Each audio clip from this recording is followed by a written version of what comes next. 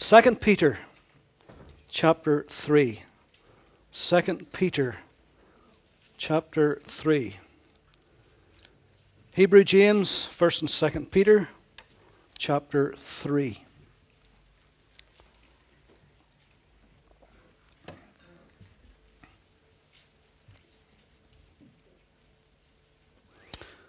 So Peter, writing here, said in verse 1 of 2 Peter 3, Beloved, I now write to you this second epistle, in both of which I stir up your pure minds by way of reminder, that you may be mindful of the words which were spoken before by the holy prophets, and of the commandment of us, the apostles of our Lord and Savior, knowing this first, that scoffers will come in the last days, walking according to their own lusts, and saying, Where is the promise of his coming?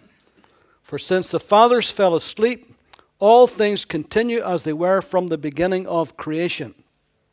For this they willfully forget, that by the word of God the heavens were of old, and the earth standing out of the water and in the water, by which the world that then existed perished, being flooded with water. But the heavens and the earth, which are now preserved by the same word, are reserved for fire until the day of judgment and perdition of ungodly men. But, beloved, do not forget this one thing, that with the Lord 1 day is as 1,000 years, and 1,000 years as 1 day. The Lord is not slack concerning his promise, as some men count slackness, but is long-suffering toward us, not willing that any should perish, but that all should come to repentance. That's one of the reasons why the Lord is delaying his coming, because of his graciousness and trying to give men opportunity to repent and to turn to him. But the day of the Lord will come as a thief in the night, in which the heavens will pass away with a great noise, and the elements will melt with fervent heat, and both the earth and the works that are in it will be burned up. Therefore, since all these things will be dissolved, what manner of persons ought you to be in holy conduct and godliness, looking for and hastening the coming of the day of God, because of which the heavens will be dissolved, being on fire, and the elements will melt with fervent heat. Nevertheless, we, according to his promise, look for a new heavens and a new earth in which righteousness dwells. Amen. Television commentators have dubbed it the Arab Spring. And that is to say that for months now that several Arab, Muslim, Middle Eastern, North African nations have been in what could be called revolution mode. Popular uprisings all over against despotic dictators, brutal dictators. And that swept through a number of countries, like I've mentioned. And even as we speak tonight, it would seem like that Gaddafi and his sons has been ousted from Libya. Brutal dictator for 42 years who has kept his people in poverty while he has lived as a multi-billionaire. We saw recently on television that Mubarak, the long-standing former leader of Egypt, is now under arrest. And even in his hospital bed, he is waited into court to be tried for war crimes against his own people. President Assad of Syria has murdered hundreds, if not thousands, of his own countrymen to try to hang on to power as long as he can. Now, many of these oil-rich nations, even ones that I haven't mentioned tonight, many of them are finding that their people have risen up and demanded democracy and a better life than they've had for years and years, and some kind of liberty.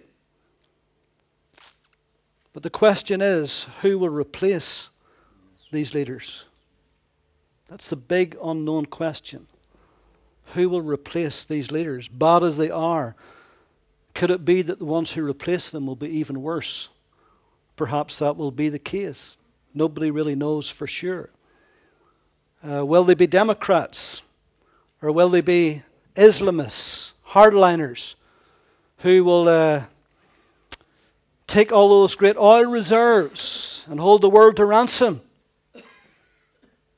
and cause their vitriol to come against Israel, whom they hate with a passion, and the free West that they also hate. Only time will tell if that will be the case. As well as that, of course, we're very well aware of increasing toll of natural disasters, tsunamis, earthquakes, typhoons. Even as I speak, a great 600-mile storm has raged up the east coast of America, causing billions of dollars worth of damage. And it hasn't finished yet. First time ever in the history of New York that a large portion of it had to be evacuated. So these things are increasing by the day. Massive storms, threats even of super volcanoes. I read continually in the papers. Possible asteroid events hitting the earth. How blasphemous has our TV become, and vulgar and crude? It's almost got to the point where what do you watch anymore? Whether it's a soap or whether it's... You're almost got to the stage where only documentaries you can watch, because it's awful, particularly in the West. Every weekend there are A&Es that are sprawling with weekend teenagers who are blitzed out of their mind on binge drinking. Paul said in 2 Timothy 3:1, he said, "But know this, in the last days perilous times will come." Perilous times will come. I think he was thinking on these days that we're living in. The word he uses for last days means the last of the last days. And if you read that description in 2 Timothy chapter 3 of the perilous times that will come, and you cannot deny that it's speaking about today. If ever there was a generation that's talking about it, it's right now. The word he uses for perilous, kalipos, it means fierce, dangerous, unpredictable, harmful, harsh. It's a word that is used in another place in the Gospels. In Matthew chapter 8, verse 28, where it talks about those demon-possessed men in Gadara. And it says about them they were exceedingly fierce. And that's the exact same word that's used, exceedingly fierce, so that no one could pass by that way. It was too dangerous, it was too unpredictable, it was too injurious, it was too harmful, it was too harsh. People were frightened.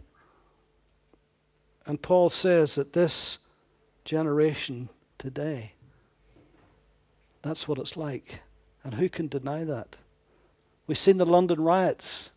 How unpredictable, how dangerous, how cruel and heartless was that? Innocent bystanders with youths going about in great groups was attacking shops and businesses and anybody that got in the way. Did you see that young man on his motor scooter, how he was trailed off it and stolen, and how others was... The Good Samaritans are supposed to be called in to help this young man from Malaysia. Instead they beat him up and stole from his backpack without any compunction whatsoever, without any conscience.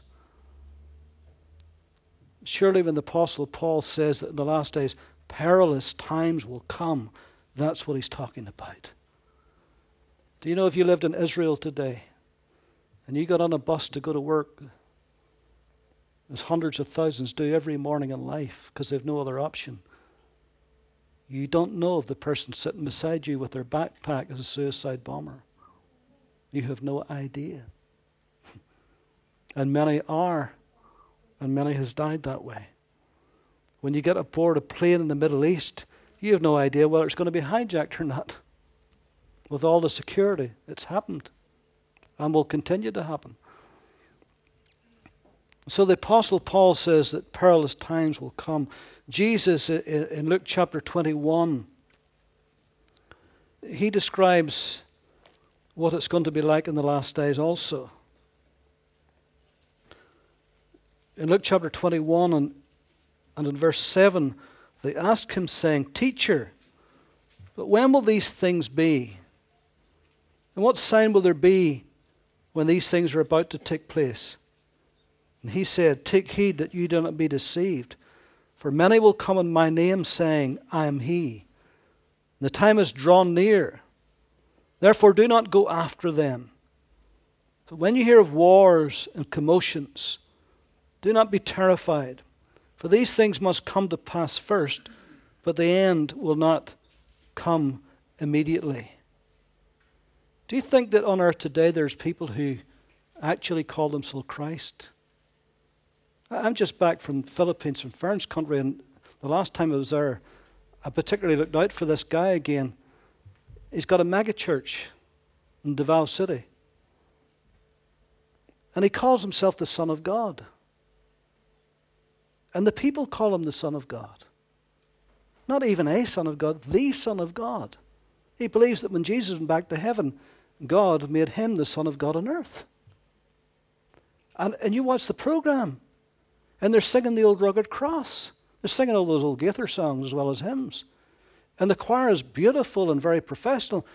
And their tears are streaming down their eyes, and their hands is up, thanking Jesus. And they're completely and utterly deceived.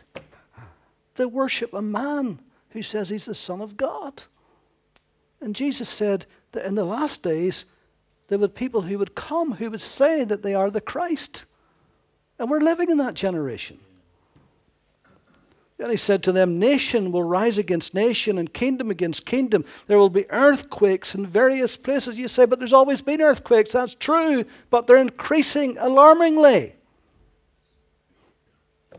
Scientists tell us that, not just the Bible. And famines and pestilences. There will be fearful signs and great signs from heaven, whatever that's going to be. But before all these things, they will lay their hands on you and persecute you, delivering you up to the synagogues and prisons. And you will be brought before kings and rulers for my name's sake, but will turn out to you for an occasion for testimony. Therefore settle it in your hearts, not to meditate beforehand on what you shall answer. For I will give you a mouth and wisdom, which all your adversaries will not be able to contradict or resist. But you will be betrayed even by parents and brothers and relatives and friends. Do you know that if you're a Muslim today, or you're a Hindu today, or maybe even a Buddhist, particularly a Muslim and a Hindu, and if you own Christ as your Savior, your family will probably kill you and believe that they've done Allah a favor because you've dishonored them and you've dishonored Allah by becoming a Christian. And they will take delight in actually killing you for your faith. That's the world we live in today. And they will put some of you to death. And you will be hated by all for my name's sake. But not a hair of your head shall be lost. And by your patience possess your souls. And when you see Jerusalem surrounded by armies, then know that its desolation is near. And let those who are in Judea flee to the mountains. Let those who are in the midst of her depart, and let not those who are in the country enter her. For these are the days of vengeance, that all things which are written may be fulfilled. But woe to those who are pregnant and to those who are nursing babies in those days. For there will be great distress in the land and wrath upon this people. And they shall fall by the edge of the sword, be led away captive into all nations. And Jerusalem will be trampled by Gentiles until the times of the Gentiles are fulfilled. Hitler slaughtered 6 million Jews. And it's not finished yet. The greatest attack against Israel is yet to come.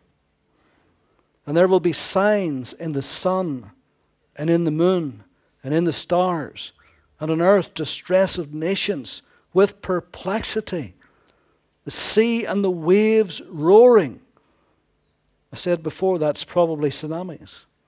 Men's heart feeling them from fear and the expectation of those things which are coming on the earth. For the powers of the heavens will be shaken. Then they will see the Son of Man coming in a cloud with power and great glory. Now when you see these things begin to happen, look up, lift up your heads, because your redemption draws near. Strong words, eh? And then, in Luke chapter 17, in verse 11, no.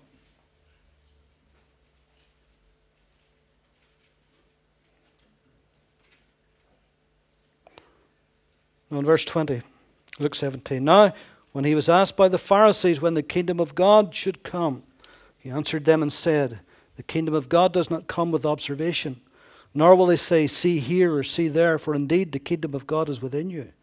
Then he said to his disciples, the days will come when you desire to see one of the days of the Son of Man, and you will not see it. And they will say to him, look here or look there, do not go after them nor follow them. For as the lightning that flashes out of one part under heaven shines to the other part under heaven, so also the Son of Man will be in his day. But first he must suffer many things and be rejected by this generation.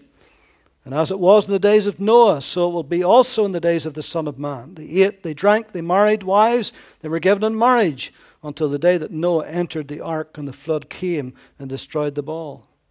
Even though Noah, a preacher of righteousness, yet they would not believe that judgment was coming. And they lived their lives as if nothing is ever going to happen. That's the generation we live in. Likewise, as it was also in the days of Lot, they ate, they drank, they bought, they sold, they planted, they built. But on the day that Lot went out of Sodom, it rained fire and brimstone from heaven and destroyed them all. Even so, it will be in the day when the Son of Man is revealed. In that day, he who is on the housetop and his goods are in the house, let him not come down to take them away. And likewise, the one who is in the field, let him not turn back. Remember Lot's wife? Whoever seeks to save his life will lose it. Whoever loses his life will preserve it. I tell you, in that night there will be two men in one bed. The one will be taken, the other left. Two women will be grinding together. The one will be taken, the other left. Two men will be in the field. The one will be taken, the other left. And they answered and said, where, Lord? He said to them, wherever the body is, the eagles will be gathered together. And then, just quickly and briefly again, in Matthew chapter 24.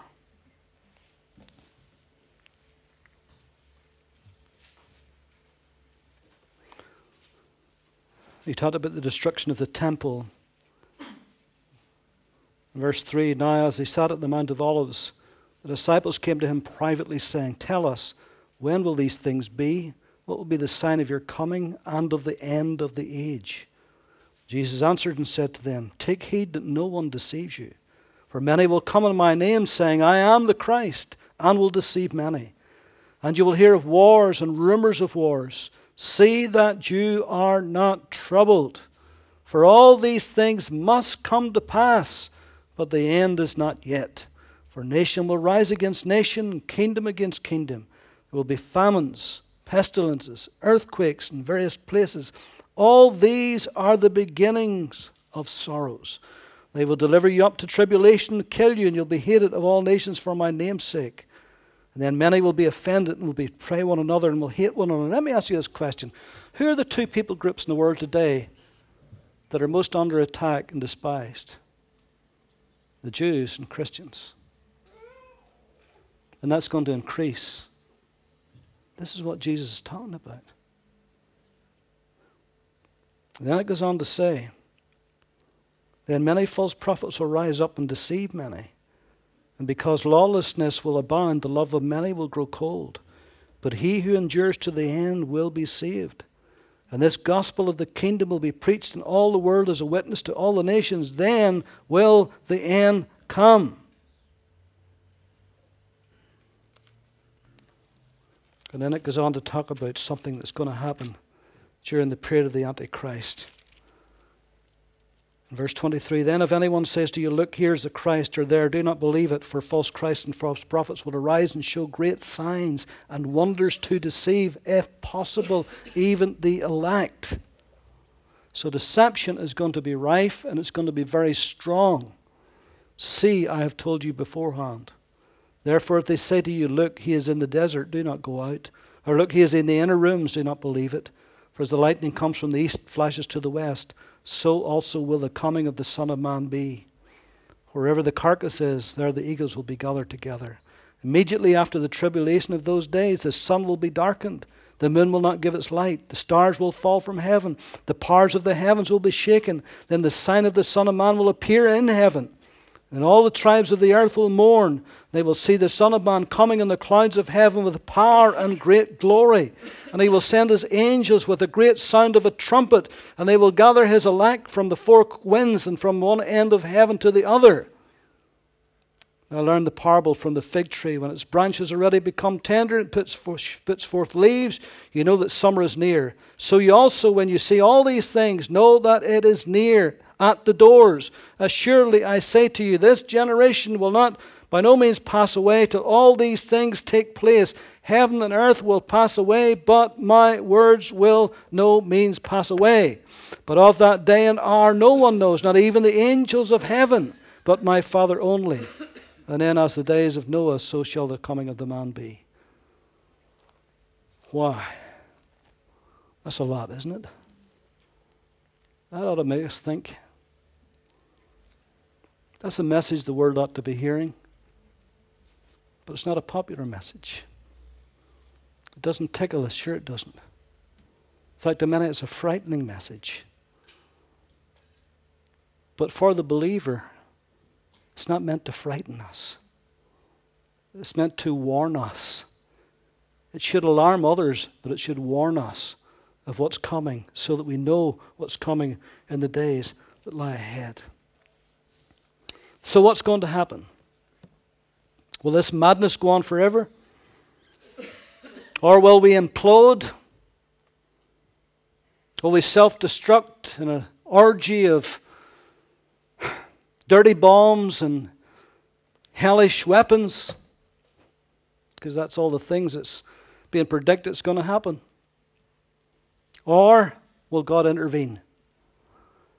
Will God have the final say? Well, God will have the final say. And God most surely will intervene. In fact, He is going to send His Son Jesus back to earth again. And that's going to be the greatest intervention. And it's going to shake this world to its foundations. The most recurring theme in the whole of the New Testament is the imminent return of Jesus Christ. 1 in every 25 verses speak of it. It's mentioned over 300 times. The Apostle Paul in his letters mentions it more than 50 times. In fact, more than 50 times in the New Testament, we're warned to be ready and be prepared and to know that Christ is coming back again. So it's written large in the New Testament. This is why we've got to speak of it often, to remind ourselves that it's coming. There's more written prophetically about Christ's second coming than there ever was about His first coming. There's more written about this than his birth and His life and His death. There's more written about it than creation. Because God the Holy Spirit wants us to constantly be reminded that God's Son is coming back. Paul says, this know in the last days perilous times will coming. And the word this know means truly know, really understand, be fully aware, be always conscious and thinking about. Here are three indisputable facts. Number one, Jesus Christ came to this earth and He went back to heaven. Of that, there can be no question. Number two, the Holy Spirit came to this earth and He stayed here ever since. And if you're a believer, you're His temple. And number three, Jesus is coming back to this earth again. Of that, there can be no question. It's been prophetically predicted for centuries. But Peter says, scoffer says, you see, it hasn't happened. Nothing's changed since the beginning of time. So forget about it. Why concern yourself? Why live any differently? And Peter called them scoffers. And he says they willingly forget about what happened in Noah's day. And And he says that won't happen again. Something worse is going to happen. The world will never be destroyed by a flood, but it will be destroyed by fire. In fact, he says the very atmosphere is stored up with fire, waiting to be revealed in the last days. So, why is it necessary for Christ to come back again? I mean, why does he have to come back to this? Why couldn't he just take us all to glory without coming back again? Why does he have to do that? Well, let me give you a couple of reasons tonight. First of all, his return is necessary. And this is maybe a rather obvious one, but it's important. It's rather necessary to fulfill Scripture. To fulfill Scripture. Scripture must be fulfilled. Every jot and tittle has to be.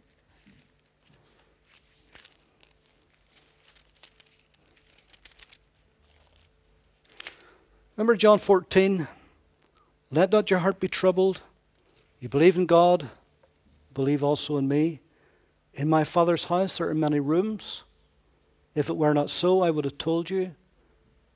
I go to prepare a place for you.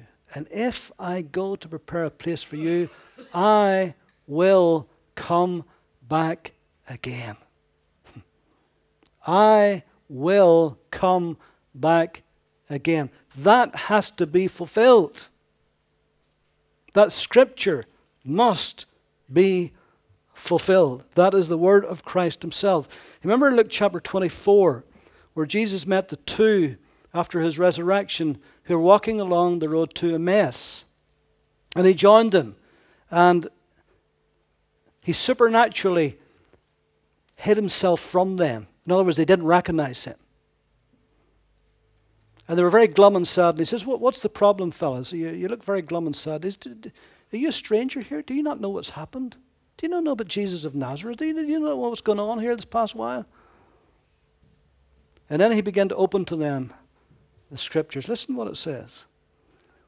Then he said to them, these are the words which I spoke to you while I was still with you, that all things must be fulfilled which were written in the law of Moses and in the prophets and in the Psalms concerning me. And he opened their understanding that they might comprehend the Scriptures.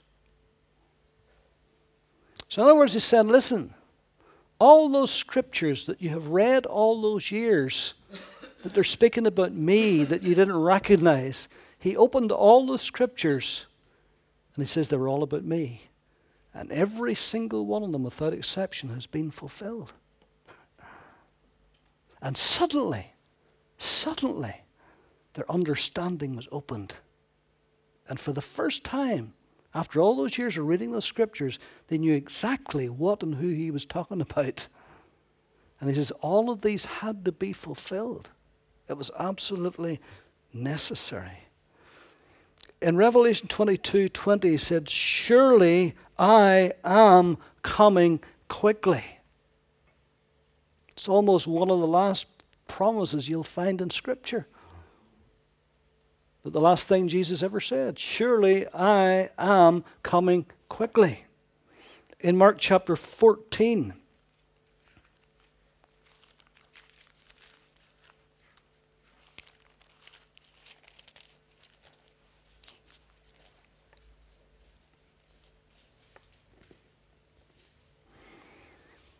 when Jesus was being before the Sanhedrin, when he was being before the ecclesiastical crowd who was trying him before he'd be crucified.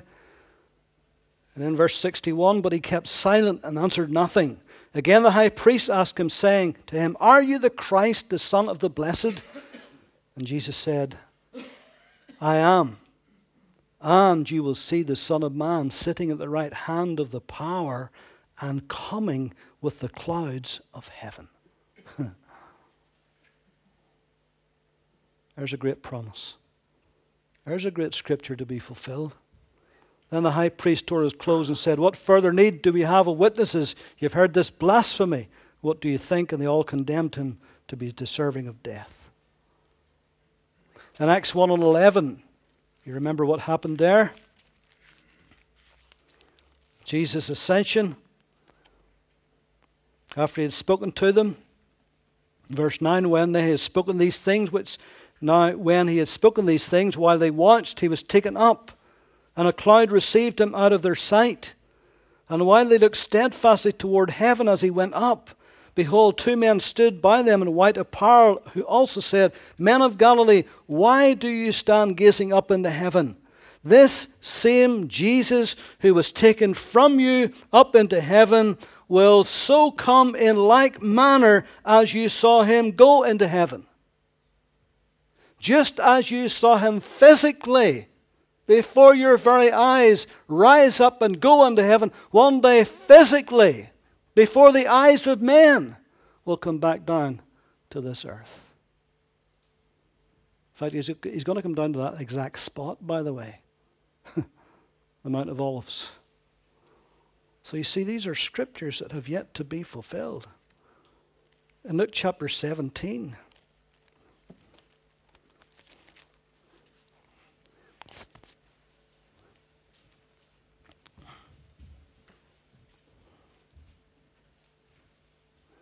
well, we read that together just a moment ago. The Pharisees asked him, but when the kingdom of God would come. And then he goes on to tell him that how his coming would be as the lightning that flashes out of one part under heaven and shines to the other part. So also shall the Son of Man be in his day. And so here are many, many scriptures that have to be fulfilled. Now, the reason why they've got to be fulfilled, if he doesn't keep his promise, we can't trust his word. If he doesn't keep his promise, then we can't trust his word. So as we see Scripture being fulfilled, as we see his prophetic word being fulfilled, we should be trusting him more and more and more and more. And if Scriptures are being fulfilled in our generation before our very eyes on our television screens, if you have eyes to see and ears to hear, it is. And if that's being fulfilled to the letter, then surely that which hasn't been fulfilled will be fulfilled. It's necessary for him to return to fulfill Scripture because he said he would. It's also necessary for his return to vindicate the martyrs. To vindicate the martyrs. For 2,000 years, Christianity has suffered martyrdom. It may surprise you to know that in 2011, not in the first generation, in the second, but in 2011, there are more Christian martyrs today than there's ever been in history. It's just because we don't live in a country where there's martyrdom, sometimes we don't see it or hear it. You don't see it on your television screens. They're not showing you News at 10 tonight about the Christians who have been martyred in China and North Korea and Indonesia and all these places by atheists and by Hindus and oftentimes even by Buddhists, the so-called gentle religion. They're not showing you Vietnam or Myanmar, Burma, which it used to be called. They're not showing you these places. They're not showing you what's happened. Big business got vested interest in China. And Mr. Obama, America owes China trillions of dollars. So they're not going to complain too much about human rights, particularly against Christians. But it's happening in our generation. It's happening today. Churches being burned in India with the congregation still in them. Rarely do you see it on TV.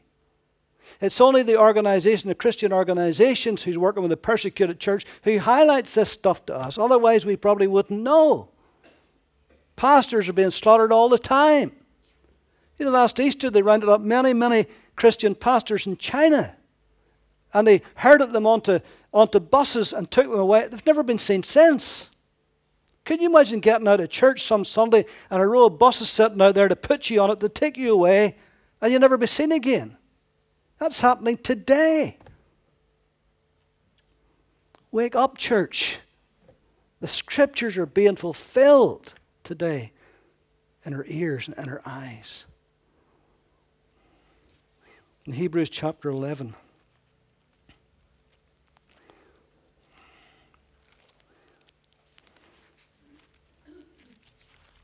It says something about these things here.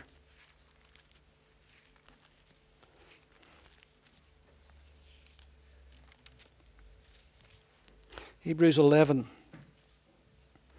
the great roll call of faith, and towards the end of it, it says in verse 35, women received their dead raised to life again, but others were tortured, not accepting deliverance, that they might obtain a better resurrection. Still others had trial of mockings and scourgings, yes, and of chains and imprisonment. They were stoned, they were sawn in two, were tempted, were slain with the sword. They wandered about in sheepskin and goatskins, being destitute, afflicted, tormented, of whom the world was not worthy. They wandered in deserts and mountains and dens and caves of the earth. All these, having obtained a good testimony through faith, did not receive the promise, God having provided something better for us, that they should not be made perfect apart from us.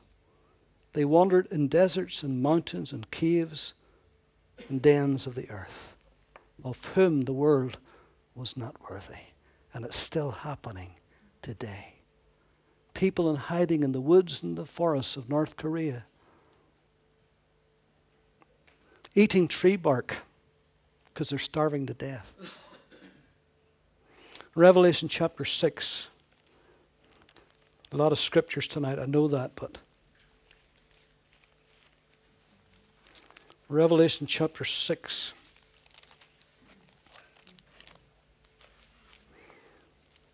In verse 9 it says, when he opened the fifth seal, I saw under the altar the souls of those who had been slain for the word of God and for the testimony which they held. And they cried with a loud voice, saying, how long, O Lord, holy and true, until you judge and avenge our blood on those who dwell on the earth? Then a white robe was given to each of them, and it was said to them that they should rest a little while longer, until both the number of their fellow servants and their brethren who would be killed as they were was completed. So persecution is going to increase, and it will increase alarmingly.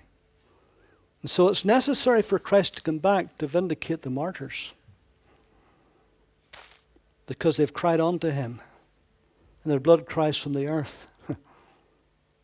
And he says, in a while, not complete yet, but in a while, you will be vindicated.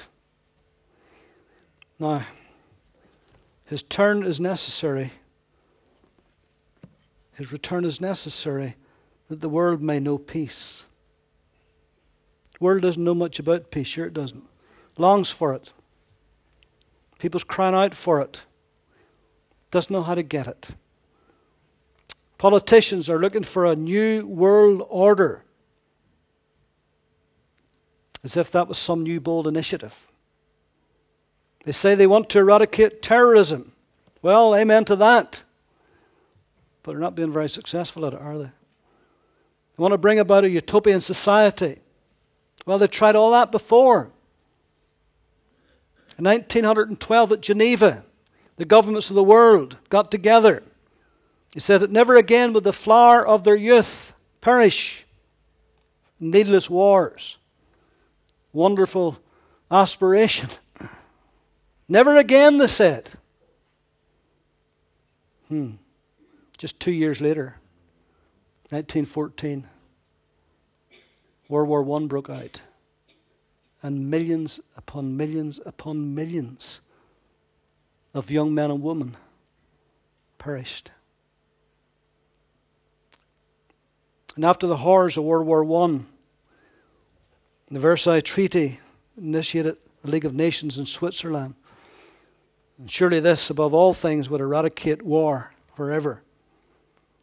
But 1939 came. Second World War.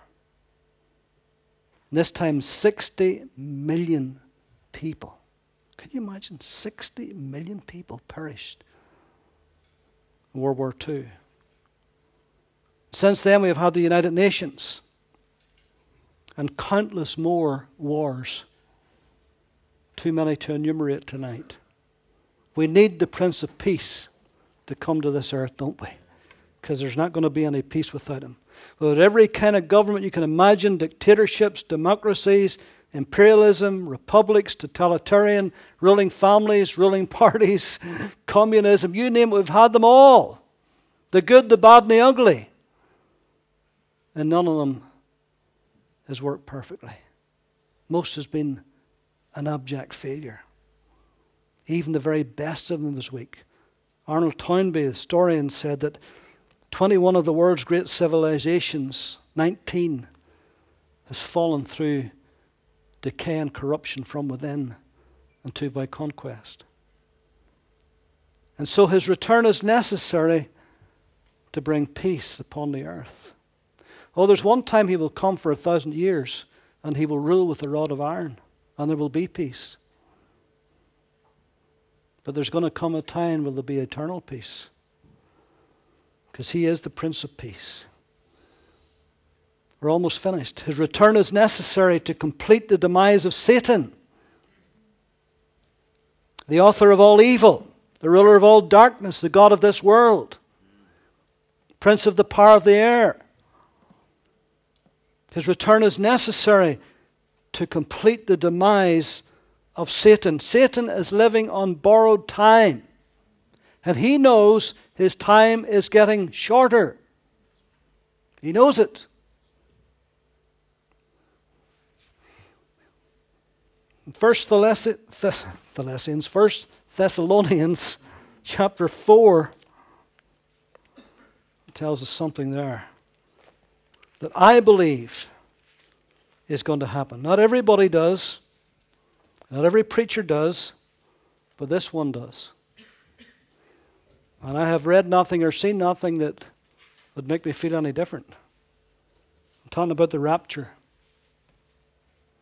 If you don't believe in the rapture, fair enough, that's your opinion. This preacher does. Paul said in 1 Thessalonians 4, verse 13, "But I do not want you to be ignorant, brethren, concerning those who have fallen asleep, those who have died in Christ." You see, in 1 Thessalonians, his great emphasis is on the second coming of Christ. There's 5 chapters, and if you care to read it, at the end of every single chapter, he mentions the second coming of Christ. He didn't spend a lot of time with the Thessalonians, but the little time he did spend with them, that was his great emphasis. He wanted them to know and to understand and to fully know that Christ was coming back. So he says, whenever he was talking about the second coming, they were saying, well, what about the believers? What about our relatives and friends and loved ones and people that we know that has died already in Christ? What happens to them?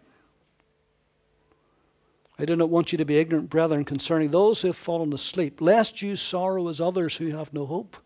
For if we believe that Jesus died and rose again, even so God will bring with him those who sleep in Christ. For this we say to you by the word of the Lord, that we who are alive and remain unto the coming of the Lord will by no means precede those who are asleep.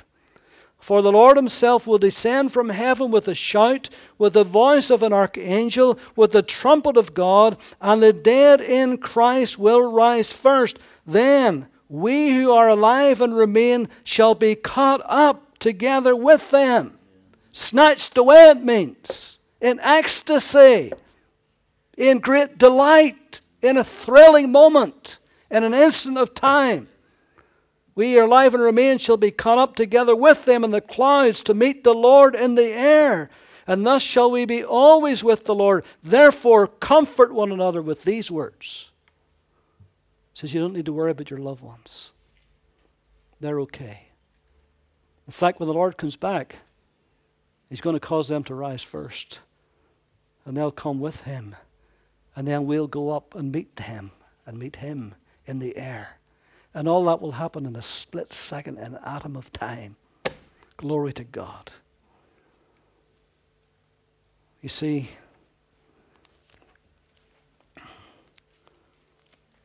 his return is necessary because of our loved ones who have died. His return is necessary to complete the demise of Satan. Now,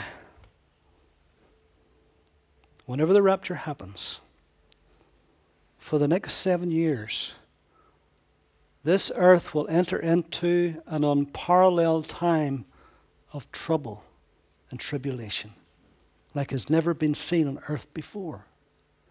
And that period will be divided into 2 distinct periods, 3.5 years and 3.5 years. First 3.5 is called tribulation. The second half is the Great Tribulation. And in that period, there will be several waves of judgment that will come upon the earth. You can read it in Revelation. They're given names. There'll be trumpet judgments. There will be vial judgments. There will be bowl judgments. There's all kinds of judgments. There's going to be 3 series of 7 judgments that will come upon the earth. Each one will increase intensity until the end.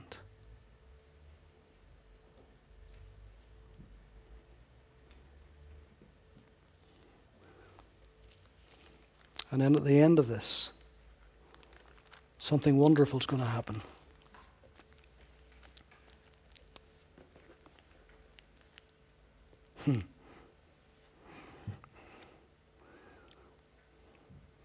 In Revelation chapter 19,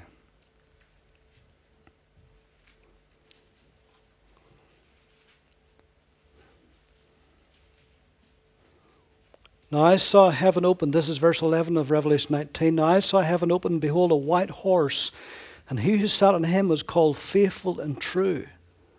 And in righteousness he judges and makes war. His eyes were like a flame of fire, and on his head were many crowns. He had a name written that no one knew except himself. He was clothed with a robe dipped in blood, and his name is called the Word of God. And the armies in heaven, clothed in fine linen, white and clean, followed him on white horses. Now out of his mouth goes a sharp sword, and with it he should strike the nations. And he himself will rule them with a rod of iron.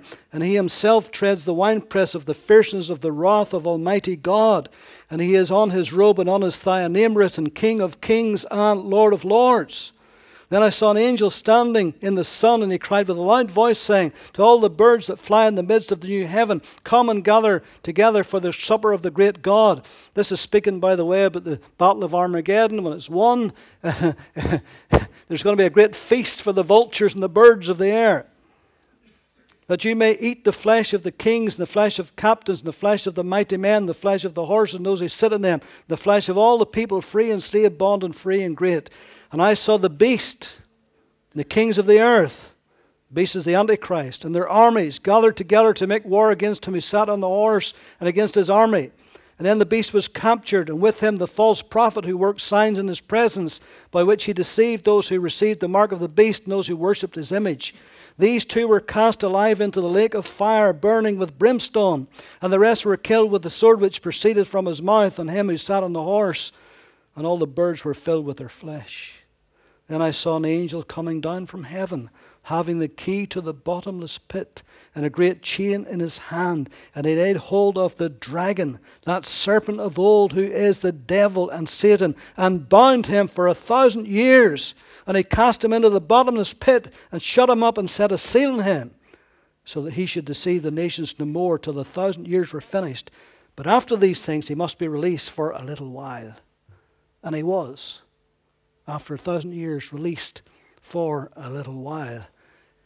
And again he gathers the nations together against Christ. Can you imagine? One last go. How does that work out? Well, listen to it, verse 7. Now when the 1,000 years have expired, Satan will be released from his prison, will go out to deceive the nations which are in the 4 corners of the earth, Gog and Magog, to gather them together to battle. The number is as the sand of the sea. They went up on the breadth of the earth and surrounded the camp of the saints in the beloved city, that's Jerusalem. And fire came down from God out of heaven and devoured them.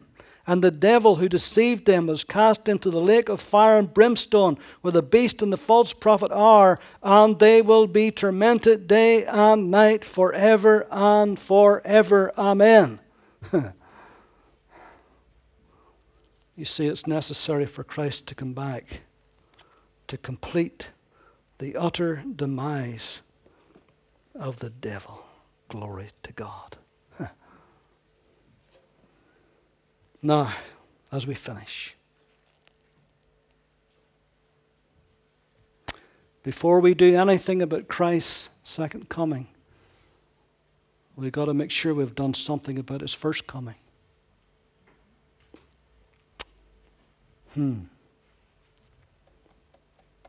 See, if we have done something about his first coming, what did he come for? To seek and to save those who are lost. To win them to himself. And if we have done something about his first coming,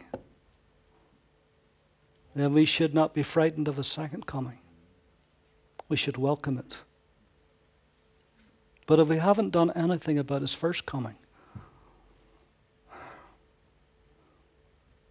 then the earth is not going to be a place you're going to want to be. Because I've only scratched the surface of what's going to happen. So either this book is true, or it's fables and stories, and we might as well put it away, lock the door, and live like the devil. But if it's true, and all the things I've told you tonight are true, they will happen, just as the Bible said, as Jesus predicted. Then we've got to do something about his first coming. What is that something? Receive him as our Savior. Bow our knee to the King of Kings and Lord of Lords. And say, Lord, I want to be a follower of you. I'm living in the last of the last days. I want to be caught up. I don't want to be caught on. I want to be caught up to meet the Lord in the air. So shall we ever be with the Lord. Wherefore, comfort one another with these words, Paul said. Great comfort to know that Christ is coming back. And this old world that's in a mess, in a state that's increasingly get more evil and wicked as the day passes, that one day it will come to an end. And righteousness will reign and rule upon the face of the earth through Christ. Amen? Let's pray.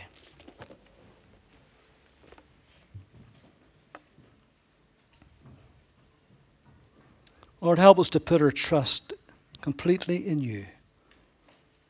And help us to trust your word. Your word that never fails. Your word, Lord, that for generations has been a strength and a help to millions of believers. Your word, Lord, that's true and infallible. Your word that will always come to pass. That not one word will fall to the ground.